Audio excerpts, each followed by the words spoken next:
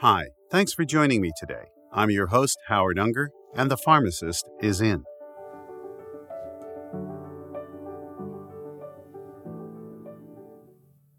Hello, everyone, and I hope everybody's doing well. This is Howard Unger, your host and pharmacist for the podcast, The Pharmacist is in.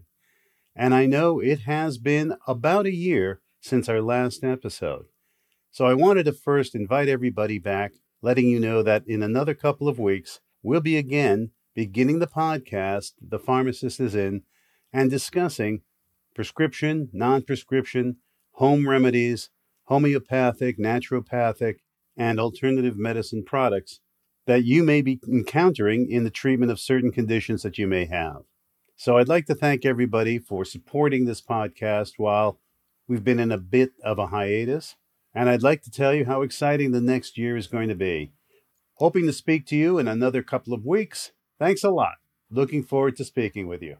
Bye-bye. This has been the Pharmacist is in podcast, hosted by Howard Unger. If you like what you heard, please click on the subscribe button. And if you feel so, leave comments and a star rating below. It really helps the podcast in gaining greater exposure to larger audiences, and why not? This is important information.